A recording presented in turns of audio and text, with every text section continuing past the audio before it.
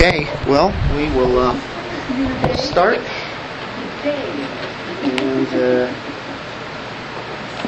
we are dealing with communion with the triune God. And the last couple of weeks we dealt with communion with the Father. And that one week was dealing with communion with the Father and the love that He has for us and the love that we have for Him. And we showed how similar that is in that sense. Then last week we looked at the difference between His love and our love back to Him. And of course it's like attributes, and communicable attributes and then non-communicable attributes. So this week what we're going to do now is fellowship with the mediator, communion with the Son of God. So there's a distinct communion with the person of the Father that we have. There's a distinct communion that we have with the Son. So that's what we're going to proceed to. And we see Him as the mediator, the go-between, the one that is between us and God. And kind of like the umpire, the daysman, it's known as in Job. It's amazing that He submitted Himself for our sakes. I think a good scripture to start off with is in Galatians 4, verse 4 and 5. But when the fullness of the time came, God sent forth His Son, born of a woman, born under the law, so that He might redeem those who were under the law, that we might receive the adoption as sons. So that's what Christ did as our mediator, that we became adopted. And we became into the family because He did what He was purposed to do all the way through. So we're going to declare the fellowship that we have by looking at the Scriptures, that we have fellowship with the Son of God. We already know that, but it's kind of interesting to look on those Scriptures and get some new light on some of these verses that we've seen so many times. And then secondly, we'll show wherein the fellowship or communion does exist. Let's pray. Father, we thank You. Thank You that we can come to You. Thank You that we have access to You. You, the Holy God, the God who transcends, but the God who reaches down to us and brings us into Your family and adopts us. And You have a relationship with us that You want us to know more and more about who You are, and You desire for us to do that. You desire to have relationships, communion with us. May we seek it more. In Jesus' name, amen. Well, first of all, we'll look at the Scriptures to confirm that we do have fellowship with the Son of God. We have fellowship with the Father, we have fellowship with the Son, we have fellowship with the Holy Spirit. Look in 1 Corinthians 1:9. I really like this one.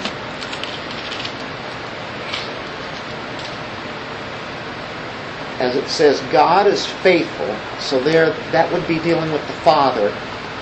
He's faithful, through whom you were called into fellowship with His Son, Jesus Christ our Lord. So when you see the word fellowship, you can also say communion. But God is faithful that through Christ we're called into fellowship with His Son. Gotta like that. All the saints are called. And it's by the faithfulness of God. He's faithful in doing that. And it means we will be preserved. And it means that even fellowship with Jesus Christ our Lord. We are called by God the Father, which is what we've been looking at, how He loves us. And we're called by the Father to pursue love of Him. And we're also called to communion with the Son. Revelation 3:20. You guys know this? Behold, I stand and... No. 3:20.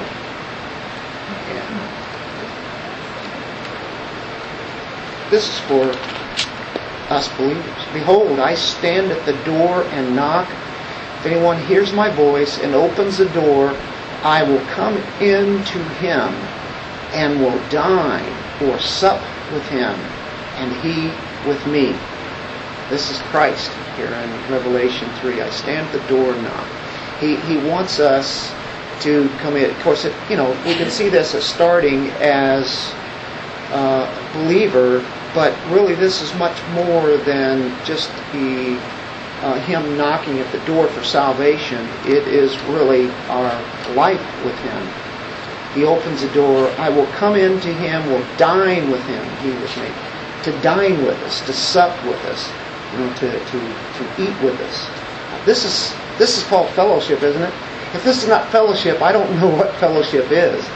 To actually sit down with him and partake of him.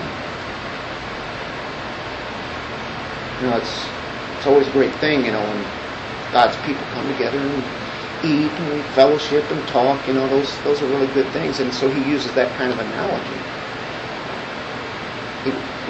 And you know what? He refreshes himself in a sense with his own graces. As he graces us by his Spirit that's bestowed on us, the Lord Jesus Christ is delighted in tasting the sweet fruits of the Spirit of God that are worked in us. Now think about that. We have the Spirit of God in us, right? And whenever he fellowships with us, he partakes, delights in the fruits that the Holy Spirit has developed in us. You ever thought of that? He delights in us, or he delights in the work of the Spirit, and the gifts of the Spirit that have been worked through us. Can you imagine him delighting in us? But it's because of God's work in us. Look at John 14:23. John 14:23.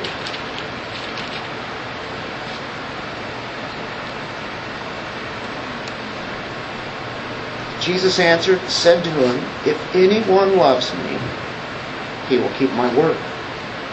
And my Father will love him, and we will come to him and make our abode with him. I think we've used this verse before. Probably used it last week. Might have used it the week before. There's the Father's love for us, but also it's Jesus the Son, isn't it? And you have to like this. If we love him, what do we do? Well, we keep his word. We obey him, right? We believe, we trust, we obey. And then he says, and my Father will love him, and we will come to him and make our abode with him. To abide, stick around. Hupo what? Hupomeno. To remain, to live with us. To come in and stay with us. So there is Christ there. So we're just looking at scriptures there, Audrey, to confirm that we have fellowship with the Son of God. Just in case you needed to be proved this.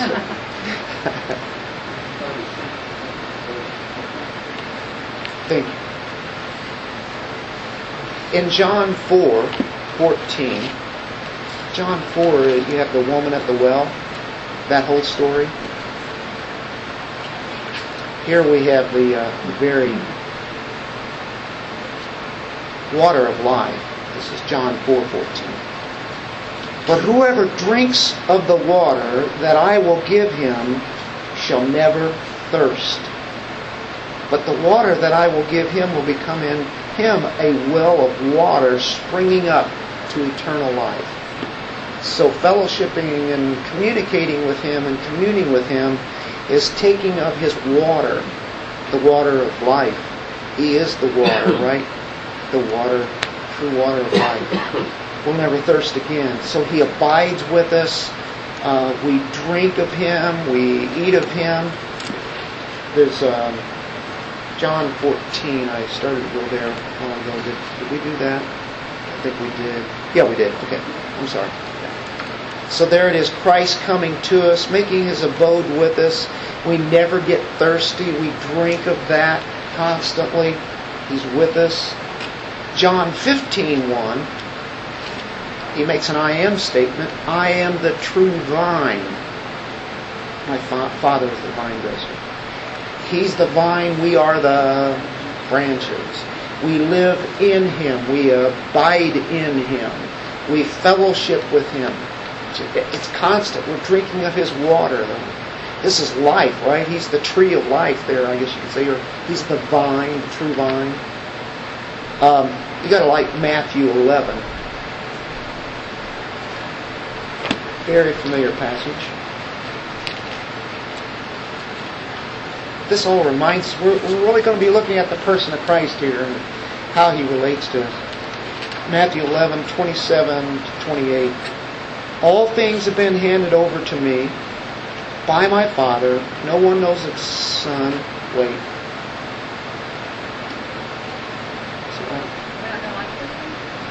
Knows the Son except the Father. And does anyone know the Father except the Son? And anyone to him who the Son wills to reveal Him.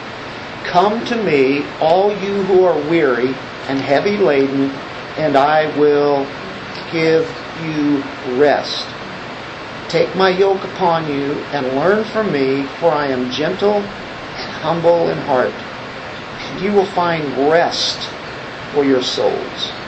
My yoke is easy, my burden is light. It's Jesus. So in Him, as He abides in us, we find quiet, we find rest, we find we can relax in Him. Rest. That's where we get our rest. No longer do we have to struggle in a sense without Him, but the corruptions, how powerful they are, how powerful temptations and sin is, the trouble of temptations and tests that we have, distress. And with all of that, and you might have a tough day at work, it's nice to know Matthew 11 here says, here's where we get our quiet, here's where we get our rest, here's where we get our peace. Boy, that's fellowship, isn't it? Yeah. In the person of Christ. It's an invitation to come to Jesus. And what you do, He comes in and dwells in you. It's in the person of Christ. Not what's going on around us, is it? Now that we've looked at the fact that we have this great fellowship with the Lord Jesus, it also shows that we have a particular communion with Him, and it's in grace. It's done in grace. That's how it happens. This is everywhere that we look, we see this, and it has to be in His grace. Go to John again. John 1:14.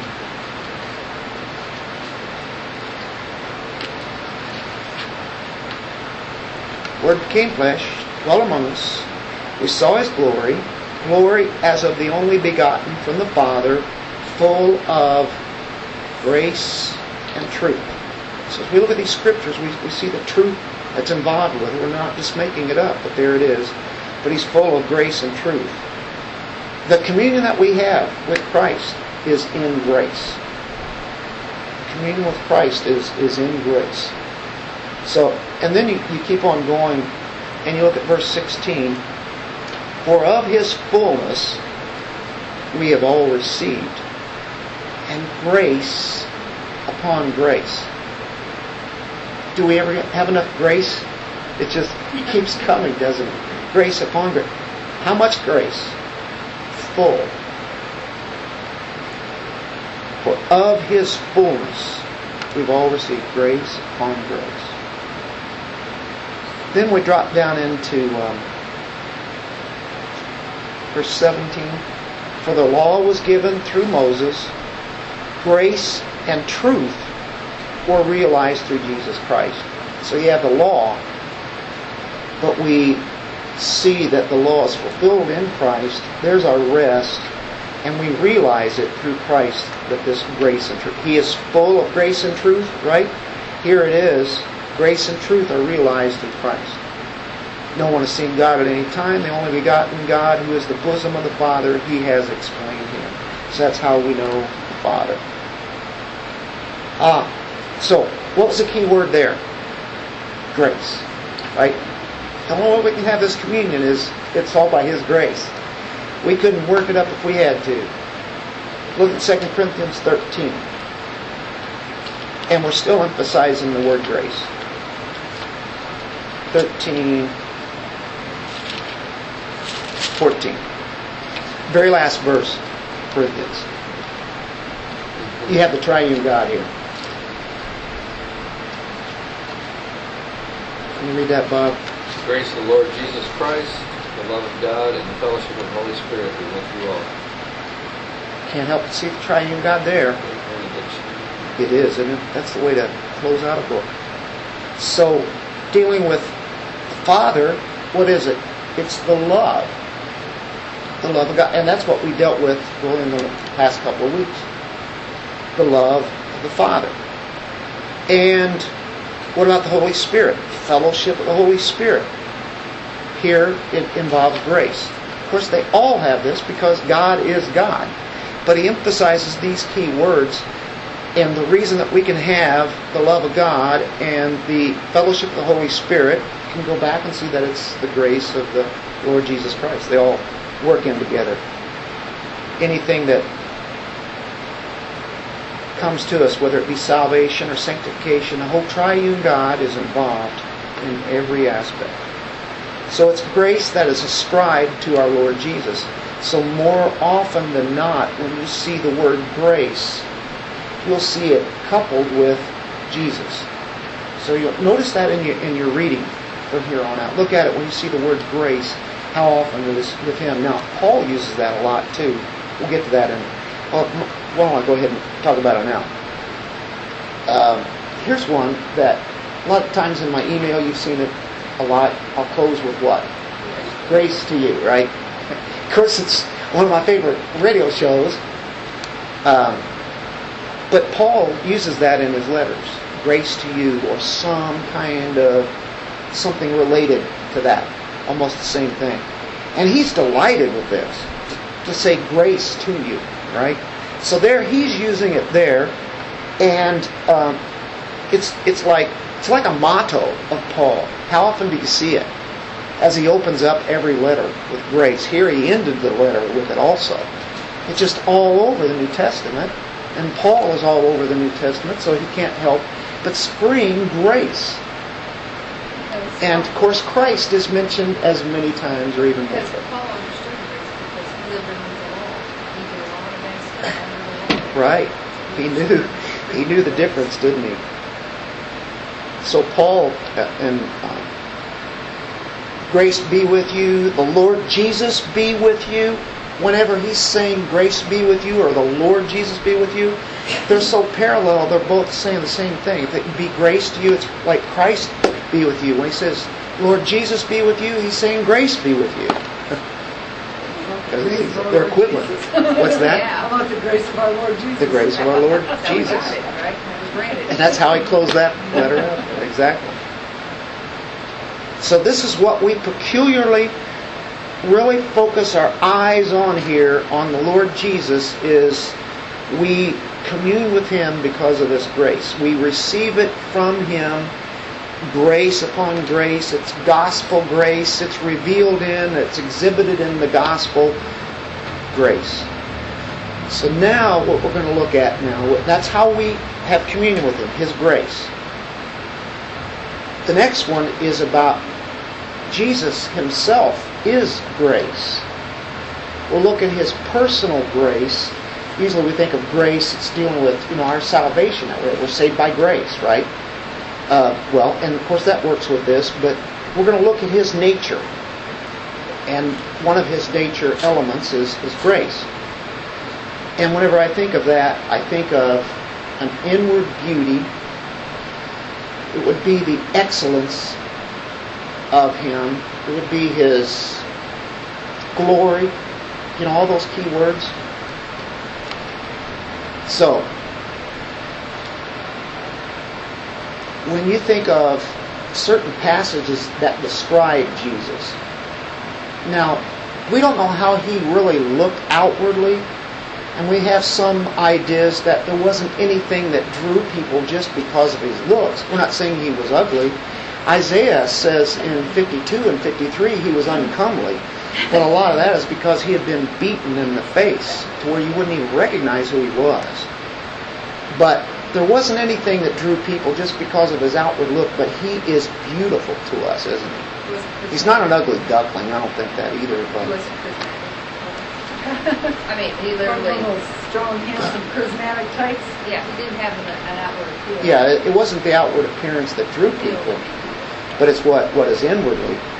And so his glory was seen whenever he was walking on the earth. Of course, his glory has been seen, like in the Old Testament. We'll start there for a moment. He is, and we're going to use the word white.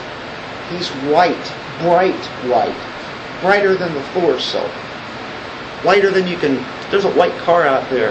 It's whiter than that, right? That's pretty white. Pretty white. So we turn to Daniel chapter 7.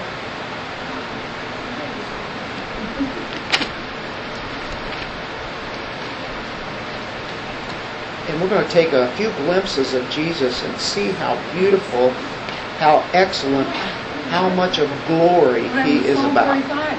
Huh? What happened to Psalm 45? Well, you got it? It's a bonus? Yeah. Well, throw it in there. You are the most handsome of the sons of men. Grace is poured upon your lips, therefore God has blessed you thoroughly. Thank you.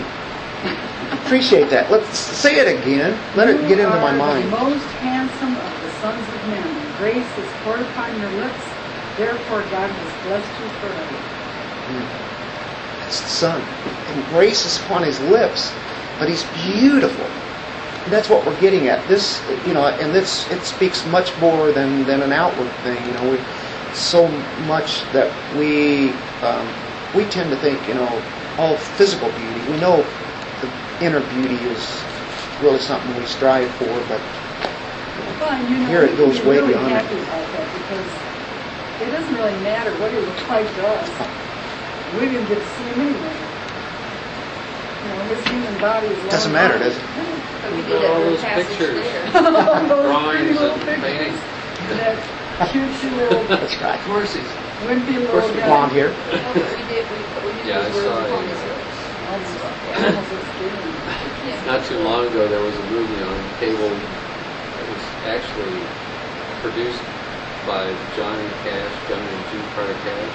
It was the gospel, and Johnny Cash narrates it, but Jesus is blonde and blue-eyed, and all the characters were very, Southern Baptist American looking. Oh, America. Yeah, but I don't know where they filmed the lakes and the rocky places to make it look like it was the Mediterranean, Holy Land or whatever. But I thought It's funny if they went on location. It's almost like, why didn't they get somebody around here that might have looked? well, it may not have been on location. It kind of looked like it. Yeah, I mean, I just, it was, you had to kind of smirk, but at the same time, it was still done reverently, but it was like, If they would have been on location, they might have it was realized like a Sunday there. school kind of lesson that the kids would see in a storybook of Jesus with blind and blue eyes, looking real handsome, and Even hanging on the cross, he's something. yeah, He's a cutesy little guy. yeah. I've always been comforted in knowing that it really didn't matter. It really didn't matter when the scripture you just mentioned says he was not comely.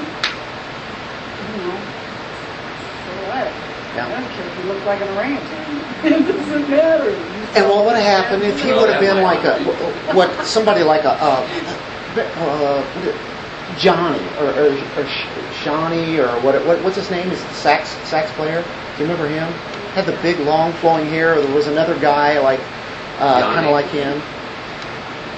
Yeah, Yanni. That's it. The one That's that it. did the Greek guy. Yeah, He's from Greece. yeah. He had real long Composer. flowing hair, and you think, okay. I got And no idea I what think he would that's have been considered, quite a handsome man, I guess. Right? Probably. Don't ask me about that. Who was that one that used Christian when he played the piano was that we toured all over the place. He had the bright white, he'd wear a white suit. Oh, Dino. Dino. Dino. Yeah. You guys remember Dino? Yeah, he's another Greek guy. That's right. The white grand piano and a white tuxedo. Oh, yeah. Guy could play piano. I thought you were going about corn. I'll let you go. Hart Sinopus, huh? Something like that. Hart Sinopus. I want to see him. Hey, he was good. Anyway, yeah. Oh, the Daniel 7:9. Yeah, thanks for doing the Psalm 45 there, Penny. That was one that we definitely needed to hit on there. I kept looking until thrones were set up, and the Ancient of Days took his seat. His vesture was like white snow, and the hair of his head like pure wool. White snow, pure wool. Yeah. You ever seen somebody with just brilliant white hair? And you go, man. Colonel Sanders. Yeah. Yeah. I wouldn't mind having my gray hair turn like that. So that would be cool. And to have hair. But, mine just turns gray and then it's but you've seen some people. Yeah. But, the Ancient of Days here, white snow, hair like pure wool in this sense. There is some kind of a look in this vision that Daniel sees. And, of course, a throne is ablaze with flames, wheels with burning fire. What a vision that he saw there. And, of course, thousands and thousands, myriads and myriads. How about that? Myrias. That's what she got her name. Millions and millions were standing before him, seeing this Ancient of Days. Get a glimpse. This is the most amazing person that's ever lived. Yeah, that's that refrain we sing.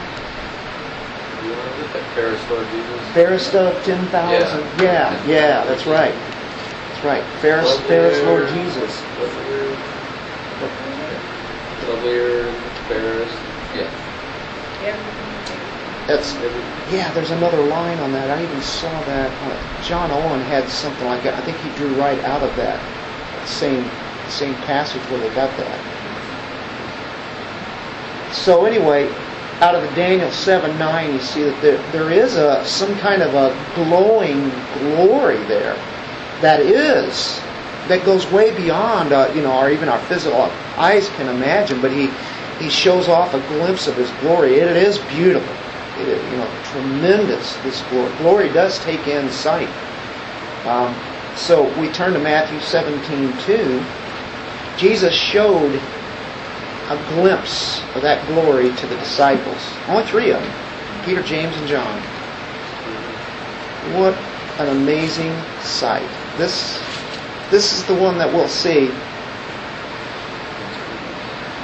Even as you gave him, did I say 17? I didn't know that. That's Matthew. I turned to John for some reason, but it's Matthew 17. I knew that wasn't right. He was transfigured before them. His face shone. It's just bright as can be, like the sun. And his garments became as white as light. If you looked at the sun, you'd go blind. There's this, as the sun is saying, and then the garments became as white as light. Sun, light. This is whiter than anything that we've ever seen. We have not experienced this. Of course, Moses and Elijah are there. Peter, James, and John. No fullers on earth can be as white as that. And Mark 9 says something of that nature in verse 3. His garments became radiant, glowing, bright, radiant as can be, and exceedingly white, as no launderer on earth can whiten them. Nobody's could do this kind of white. That's the transfiguration, and Mark uses that kind of verbiage there to amplify what a sight this was. And then you think of Revelation. John was there on the Mount of Transfiguration whenever he wrote the book of Revelation. It's the same John. He saw another sight of Jesus. It says in verse 14, his head and his hair were white, like white wool, like snow. Trying to put it into some kind of human way of understanding it. Those words are going to fall short, aren't they?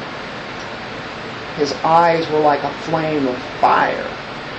Well, what you have going on here, and that's kind of what we're kind of seeping into, but we're looking at his whiteness right now, the divine glory that is surpassing anything that anybody could imagine.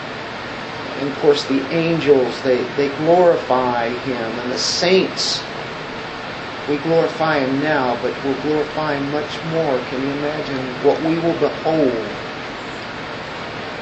Fully translated, when we're in our glorified bodies, we will be able to see things that we cannot now. Just as our eyes see dimly. Bob, your eyes were seeing dimly back a few months ago. Wasn't it amazing whenever you could start seeing things like you used to see?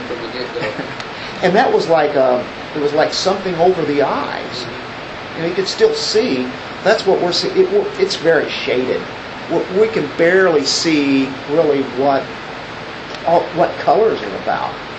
Just imagine the magnificence of God's creation, that recreation, heavenly creation, will be like.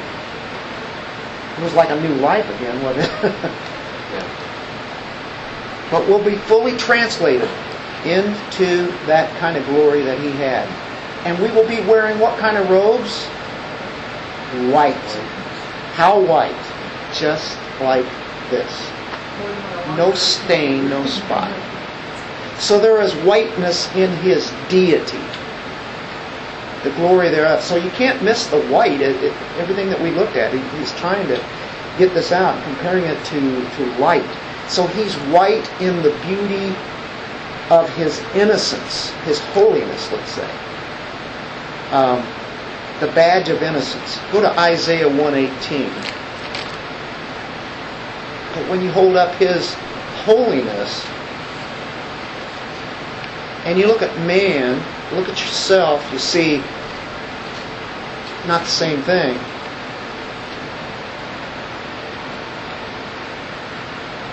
One 18. Come now, let us reason together, says the Lord. Though your sins are as scarlet, they will be white as snow. Though they are red like crimson, they will be like wool. We're talking about the whitest that wool can be. I usually think of a lamb, I think of cream-colored white. But this wool is extremely white. This is his holiness here. But so he puts it up against the sins that are like scarlet, red like crimson. You take that, and of course at the cross we see his holiness, but also we see the blood that's there that he shed for us as he took on our sin. That must be where that author used the reference here, the Scarlet Letter, in that novel or that book. Remember way back there, had to read that. That's right, because that is like a major sin, right? Red, crimson, Scarlet Letter. That's right, adultery, right? That they stood for. Going back to my grade school days. Yep, we read that. I wonder if they read that these days. That they had us read that book at Isn't that it? age. Mm-hmm. I wonder if they would do that now. Oh, Probably not. kidding? What's that? Yeah. Yeah. Where's that book reference where the Lord has Joshua adorned in white? Zechariah. Zechariah. Zechariah. And I didn't put that down, but I actually saw it in the John Owen one. I had so many scriptures and but you're right. That's exactly. I think it is Zechariah chapter 5. I think. Yeah. Well, I think you're speaking more of Christ and His. Well, that's the reason they brought it out, though, was the same thing, because he was dirty. Right. There he was, like, he's the priest, right? But at any rate, he was dirty, but yet at the same time, there he is now with, the white robes. Yeah, it's not in 5. I don't know. Is it? It's chapter 3, I guess. Where that's at. Yeah. Verse 3, he was clothed with filthy garments and standing before an angel. And then it says, remove the filthy garments from him. And again, he said, see, I've taken your iniquity away from you. So there we go. There's the sin, the iniquity. And will clothe you with festal robes. Let them put a clean turban on his head. So they put a clean turban on his head and clothed him with garments while the angel of the Lord was standing by. It doesn't say why, but get the idea. It cleaned him up, yeah. Festal. Festivity. Yeah. Whatever it was had to be bright. 1 Peter 1:19. But with precious blood, there's our red, as of a lamb unblemished and spotless, the blood of Christ. So he was spotless, he was unblemished, but there's that blood, and of course it was shed because of our iniquities. Chapter 2, verse 22, he committed no sin, nor was any deceit found in his mouth. Makes me think of 2 Corinthians 5:21. He who was white became, this is what Owen said, he who was white became ruddy, for God made him to be sin for us who knew no sin. So he is white, and then he became bloody, or rough looking. So looking at these passages, this renders him very graceful, doesn't it? This is his nature. By his whiteness, then it pours out the blood. But he's pure. With no spot at all. And his redness that he has, representing our sin, and of course, that satisfied God's justice. That's the beauty of Christ right there, too. So, when you take the white, you think of his love and mercy and grace. And then when you see the red, you see justice and revenge toward really the enemies.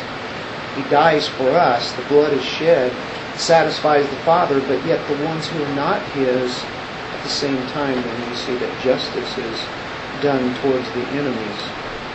Revelation 19:13.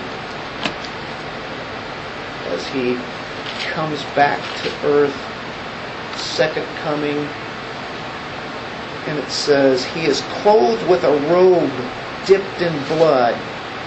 Its name is called the Word of God. Dipped in blood. Red with justice toward enemies. Go to the last part. This is where the personal grace, that's his nature, right? He offers us grace, but we're talking about, this is the grace of Christ as you look at him. Grace means beauty, excellence, glory. All those elements that we looked at, right? Just beautiful. Now, wherein this personal grace and excellency consist. He saved us. And he was fit to save us because, to the uttermost, because he is God and he is man. You see, he had to die for our sins. And so it's almost like he lays his hand upon God and he lays his hand upon us. He's the daysman.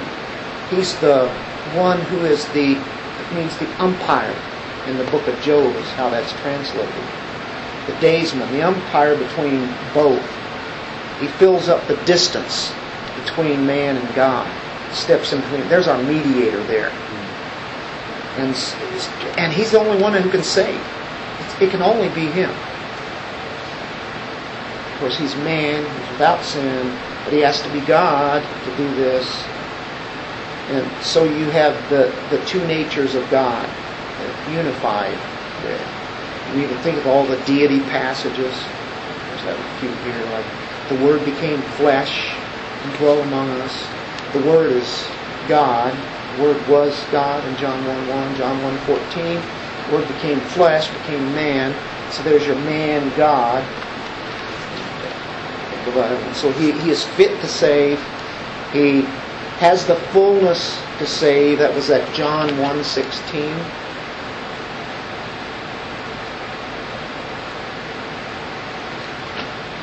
Looking at Christ. For of His fullness we have all received. Every one of us. All that are Christians, we have received the fullness of Christ. We didn't get a part of Christ. We got everything of Him as He dwells in us. That's overwhelming. The fullness of Christ. Fullness of Christ. About Colossians 1:19. Tells about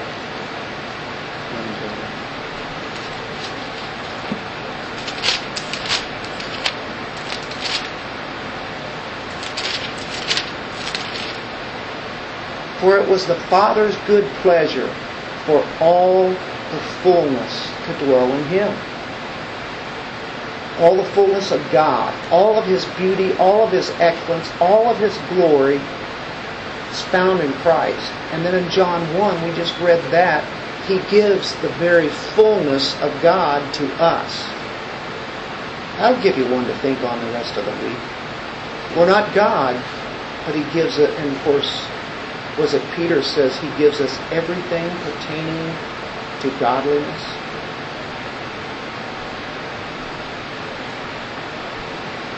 Life and godliness.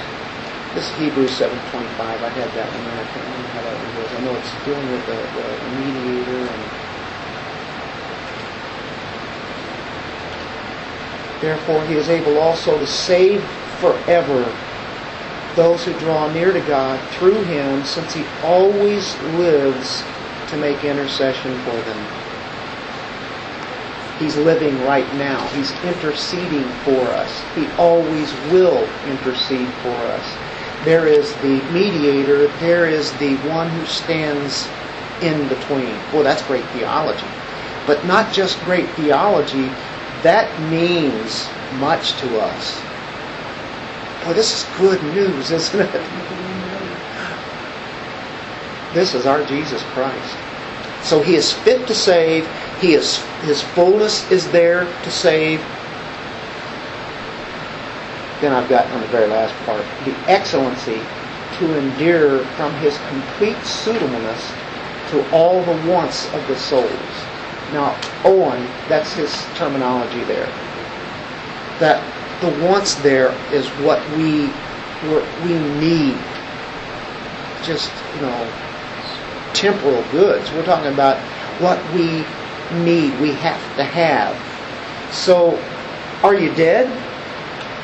Well, Christ is life. Colossians 3:4.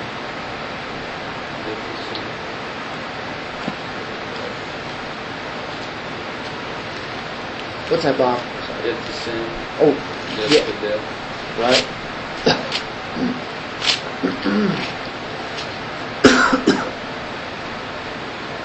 When Christ, who is our life, is revealed, then you also will be revealed with Him in glory. What's it saying there? Right now, He is our life. What does it mean He's revealed? Revelation. Apocalypse. The cover is going to be opened. The curtain is going to be brought back, brought out. Everybody sees. When He's revealed, then we'll be revealed with Him in glory. Christ is our life. Do you feel weak?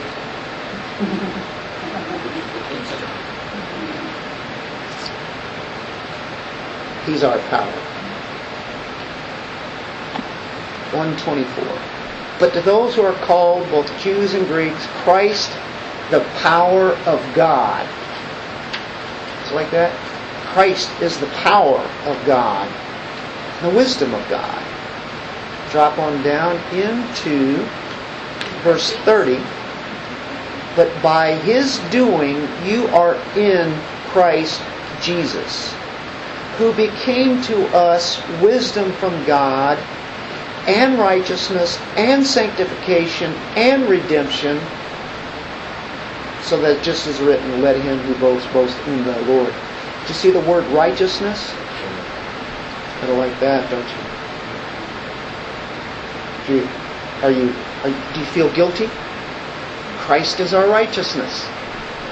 Feel like, we are to confess our sins, but do we just stay there? No. We can't. Get up. Get up. Confess it. Move on.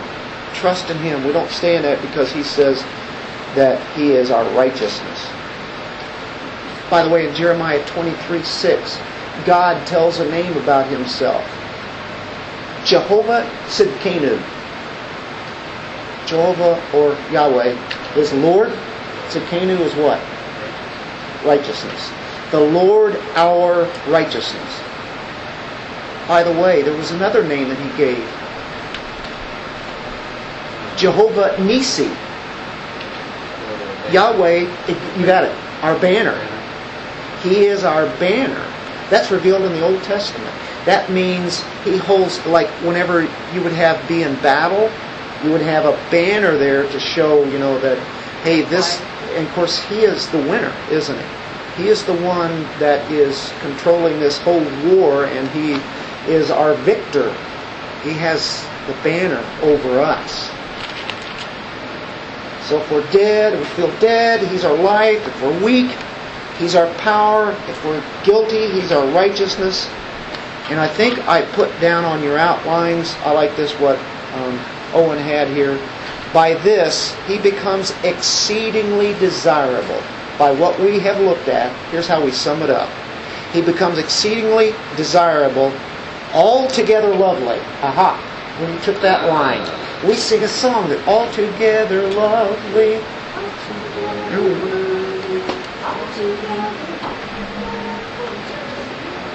That's Jesus. He is wonderful to us. We adore Him, don't we? We say, oh, I need to do that more. That's right. We do. We want to keep pursuing it. Was that in a song? Sunday. That was recent. Yeah. What is that?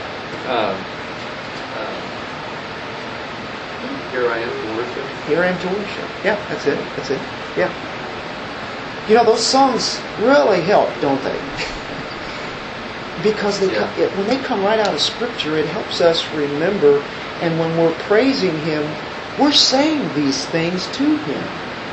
But yet at the same time, He loves to hear that. And because He sees the fruit in us, and He gets to partake of that. He wants to fellowship with us.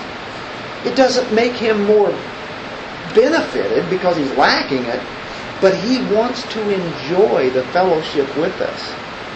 And so when we say those words, that's why it's so great to be able to benefit. We get the benefit. When we do our song service, I don't know what God's getting out of it, but it's doing wonders for me. Well, I just can't imagine this awesome God caring two hoots about what I'm doing down here, singing out of his fiddly voice, and you know what I'm saying? And He loves it. He loves it. This is fellowship, and there He is fellowshipping with all of us. Yeah. Of course, the whole church is doing them worldwide, but I mean, you think about it, and He really enjoys that. He's communing with us there. when we take communion, that's just one part of it. Singing is just one part of it. The Word of God, all of that.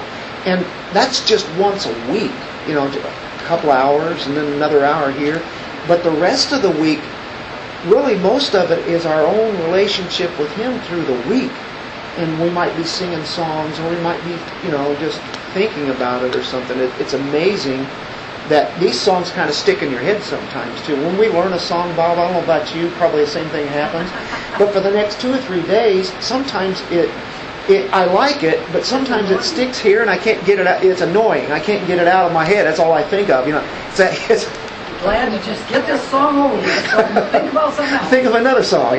But you keep going across certain lines that you like that Altogether Lovely. I like this. I was just reading, I think it was on the internet. Medical science has just realized that if you sing 10 minutes a day, then you're a healthier person. Well, can you believe they would actually say that? I think they might be on something. I thought when I read that, I was thinking you could mention that Christianity is the only religion that sings. And I had never thought about that before. How incredible is that? And if anything else does, it's like there's a chant or it doesn't make any sense. There's nothing there of the beauty of Christ, the excellencies of Christ, the glory of God, the grace of God. How many songs do we sing about the grace of God? You had a whole bunch of them that started with G the other day, and the glory of God, right? And you can't help. As a matter of fact, it seems like a big majority of the songs we sing have something about grace in it or glory. It's phenomenal. This is the beauty of Christ. So by this He becomes exceedingly desirable. Christ should be more and more desirable to us. More and more, altogether lovely. As to this, the saints have distinct fellowship with the Lord Jesus Christ. We want to seek earnestly after a righteousness. We want to have Christ in the place where He ought to be in our hearts. Right? Is He our all? Is He our everything? Is He our life? Right? Does He dwell in your thoughts throughout the day? Do you know Him in His excellency, in His beauty, in His glory? Do you desire that? Do you desire to look into Him? Anyway, that's kind of what that's about. We will look next time at how do we fellowship with Christ. We've already said some of the things already. We'll get into that a little more deeper. Thank you guys. Thank you guys. Very enjoyable. Good job for those questions you put on there. Are those questions on there? Oh, okay. I didn't know I put them on there. Good deal. There you go. So, Bob, you want to close this out? Gracious Heavenly Father, you're a good God and awesome Savior. And thank you for your grace, your mercy, your faithfulness, and for your word, Lord.